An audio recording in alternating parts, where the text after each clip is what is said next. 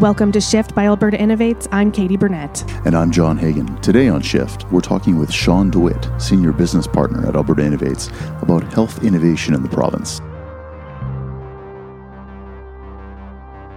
Alberta's home to world-class talent, entrepreneurs, innovators, and researchers in everything from health to energy. On this podcast, we want to shine a light on these people and tell their stories to shift your perspective on what Alberta has to offer.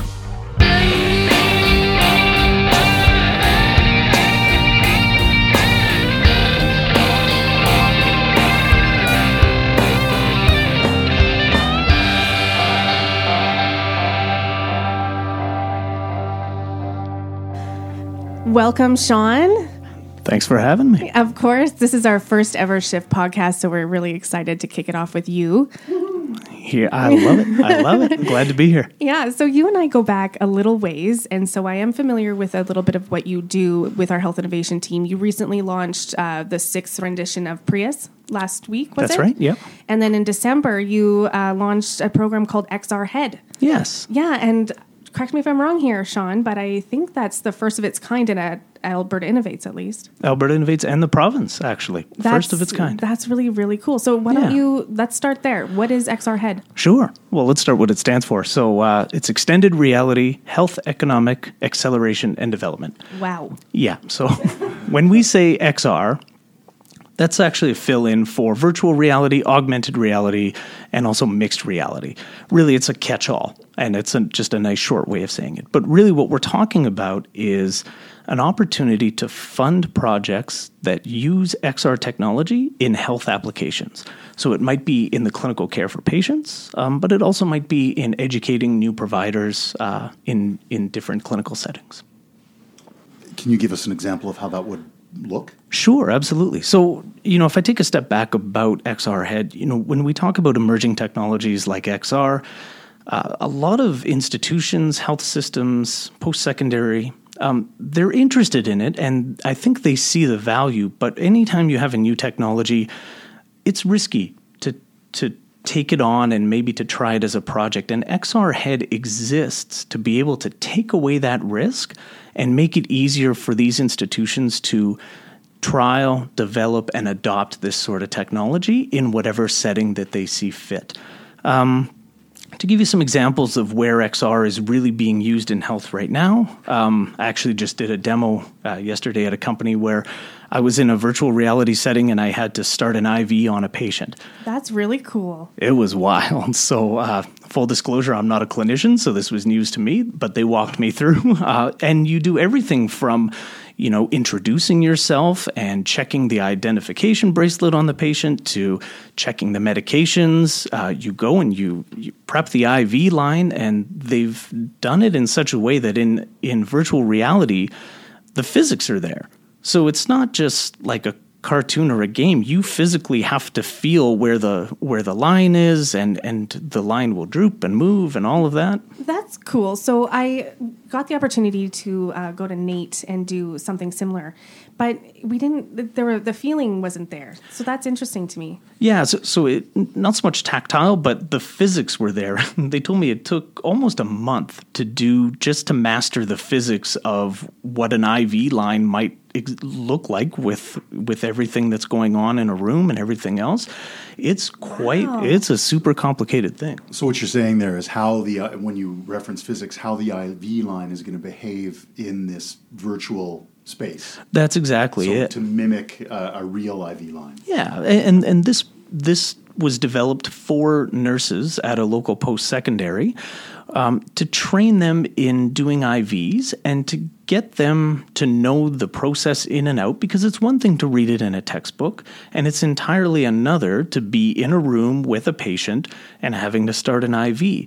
And, in sports, coaches always say, well, practice like it's a game. And the closer we get to the real thing in practice, the more prepared we'll be and the better we will be when game time comes. Yeah, that'll have huge impact on the health system and nurses. Absolutely. And so you can sort of in your mind multiply that out across every health discipline, almost every procedure, all the way down the line. So, other examples of XR technology in health is surgeons can do the same thing, right? Performing surgery virtually is, of course, a lot better and gets a lot more experience under your belt when it comes time for the real thing. So I'm imagining the old game operation. Is that kind of what it's like?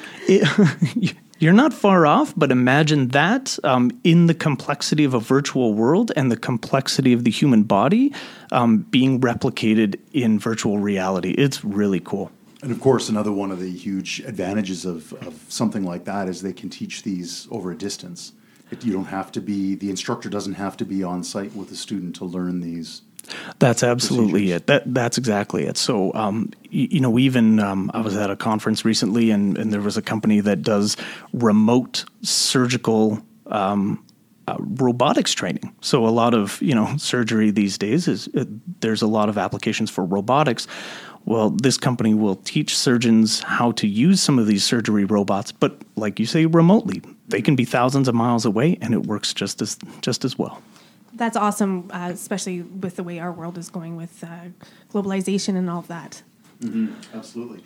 So, and all the technology like this can be applied beyond health. And I understand your focus is on health innovation, but I think it's conceivable that something like this could be refined and then applied in all sorts of different industries and applications.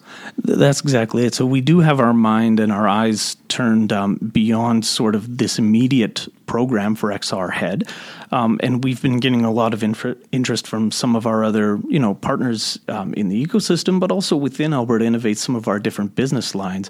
A lot of the companies that we're working with in XR are not necessarily health specific. They might do some projects in health, but they also do a lot of other projects in industry, in all sorts of other different realms that are beyond health, where maybe you want to train someone on how to repair a certain piece of industrial equipment. Well, you can do that in virtual reality. They don't have to have a broken piece of equipment in front of them, or they don't have to wait for it to break to figure out how to fix it.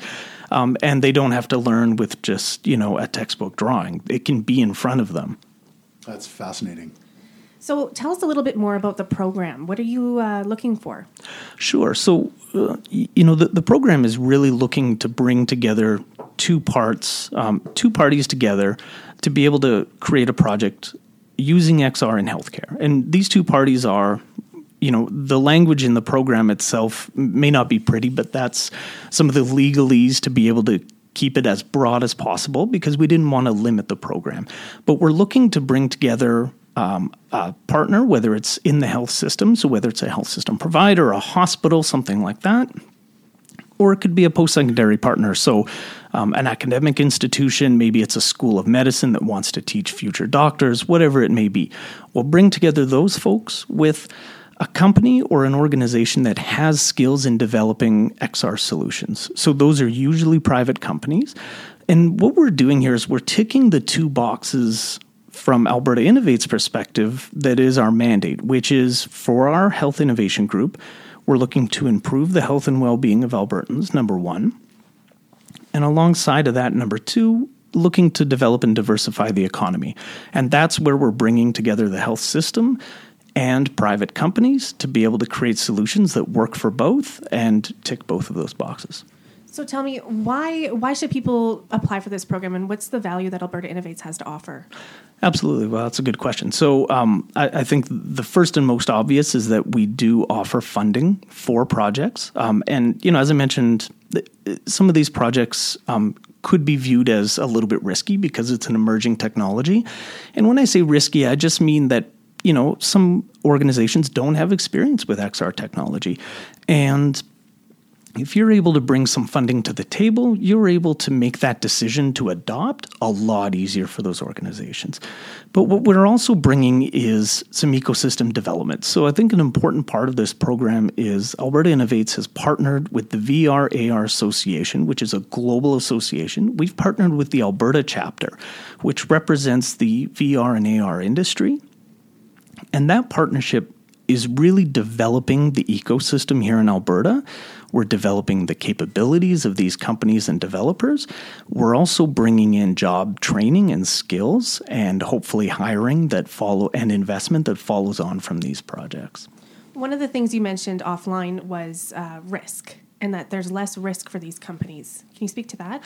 Yeah, absolutely. So, the adoption of any technology, of course, I'll tell you a little story. So my family doctor, I once asked him, I said, what do you consider when it comes to prescribing like new drugs that are on the market that are just out there?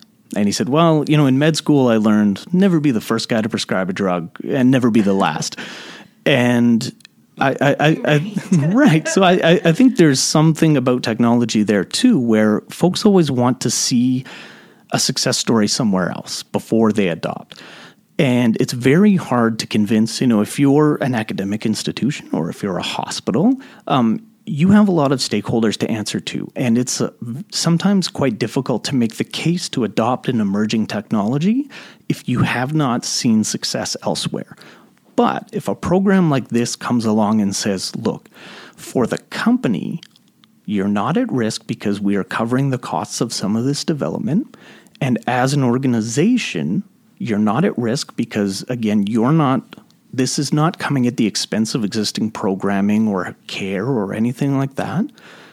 If we take away those two channels of risk, then we get these projects that can be success stories for those early adopters, for the folks that come after these early adopters to be able to point and say, look, it was successful at institution X, now we want to try it.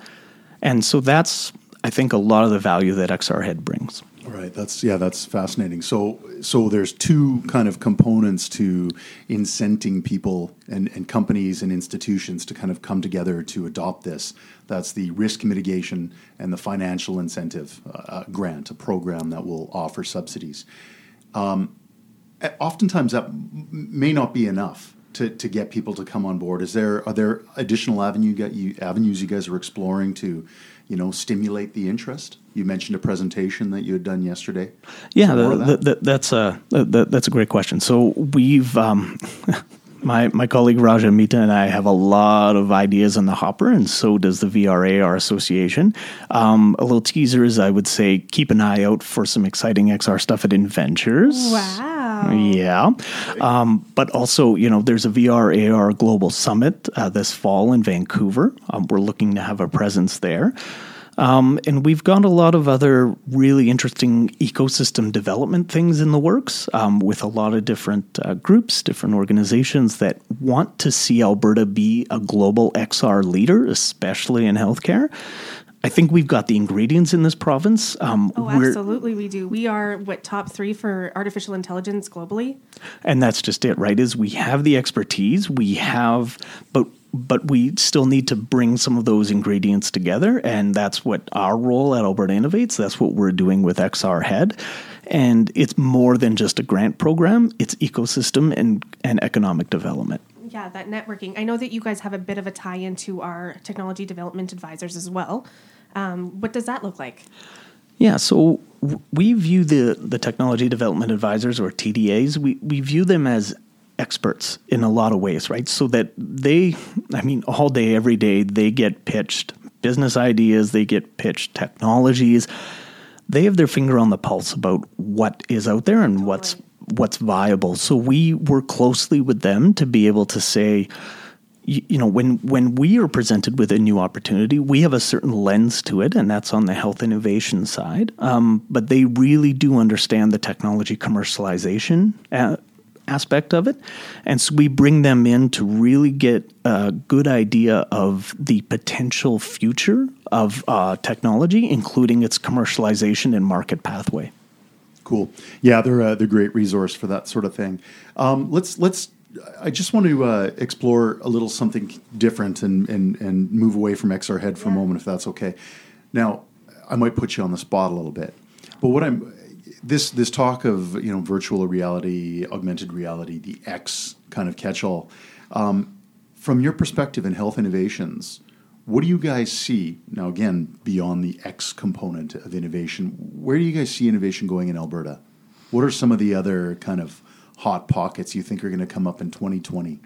Well, that's interesting. I think what we're seeing in terms of trends in health innovation are You could call it a democratization of healthcare, right? And a consumerization. So that is to say, healthcare is one of the last bastions of sort of any industry that has not been fully brought to an individual's control. So if you think about finance, you get your banking on demand, you have all your financials on your phone, and if the complexities and the privacy involved in finance, if that's achievable to be at your fingertips on demand, I think we're running out of excuses for why healthcare can't be the same way. So I think what you're going to see and what we're already starting to see are fewer innovations focused on institutions such as acute care hospitals. Look, that's important and it plays a role,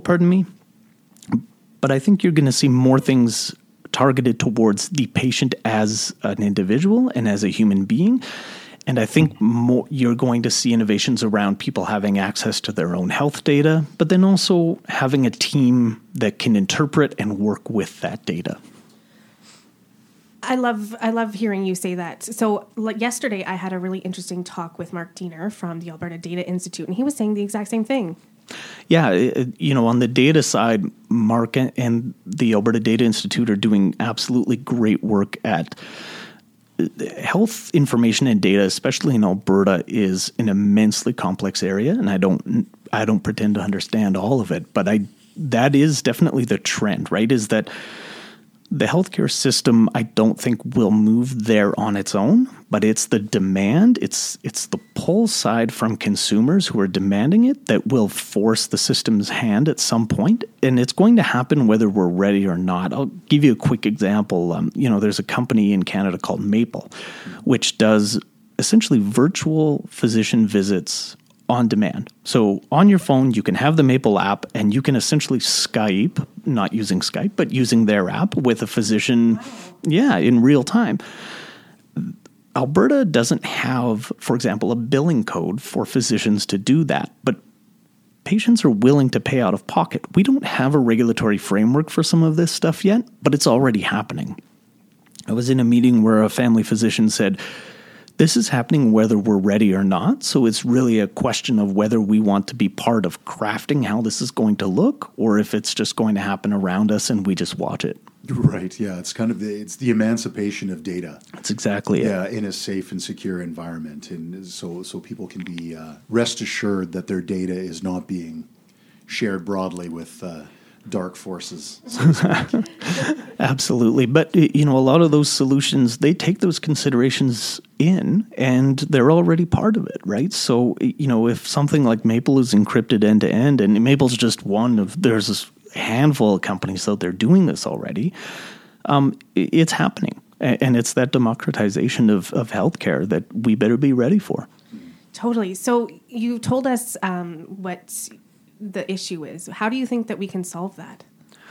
Well, that's a very good question. I think, if I see this trend towards the patient-centered care, it dovetails in with another trend, which is moving away from, I would say, the purely medical definition of health, which we know does not account for nearly as much of someone's overall health as things like social determinants, right? So where you live, how much money you have, are you food secure, are you housing secure, all of those sorts of things. So if we have the social determinants and more of a shift towards community healthcare as opposed to institutional medical care, if we have that dovetailing with the democratization and person-centeredness of care, those two trends, I think we have to be ready for. But one thing that we're doing is engaging with partners at the community level to be able to ask them what their needs are. We understand some trends, but they understand what some of the most pressing needs for people are now. That frontline need. And that was going to be my question, is in terms of social determinants of health, how is Alberta Innovates and other innovators and people in the ecosystem, how are they working with those partners that are in those front lines to address situations like that? Yeah, and the first step is to just show up with ears and keep our mouths shut for a little bit and just listen, right? And because they do know what their problems are. And then we can go about co-designing what solutions look like. It's not an airdrop of money. It's not us saying, I understand those are the problems, but here's our priorities, therefore yours don't, X, Y, and Z. We will co-design a solution based on what their pressing problems are. But they are the ones that understand the complexities of social determinants and of person-centered care much better than we can from our position. But we're coming in as collaborators and partners. Awesome. No, that's great to hear. Let's quickly skip back to XR Head, because I think we probably want to start wrapping up. But if companies and institutions are interested in applying or learning more about XR Head, what should they do? Absolutely. Check out the Alberta Innovates website. We're right there. My email address is right on that website.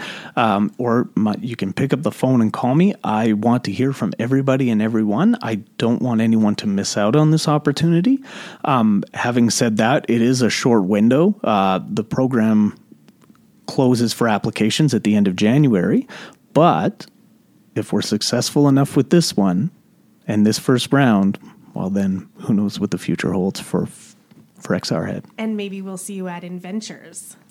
You absolutely will, and maybe we'll have something to announce. I don't know. You've got us intrigued, Sean. Well, thank you so much for being on here with us today. Well, thanks for having me. Really appreciate it. This was fun. That was fantastic. Thank you. Thanks, guys. Thank you for tuning in to Shift. You can check out all of our episodes at shift.albertainnovates.ca, and you can also send us an email to shift@albertainnovates.ca.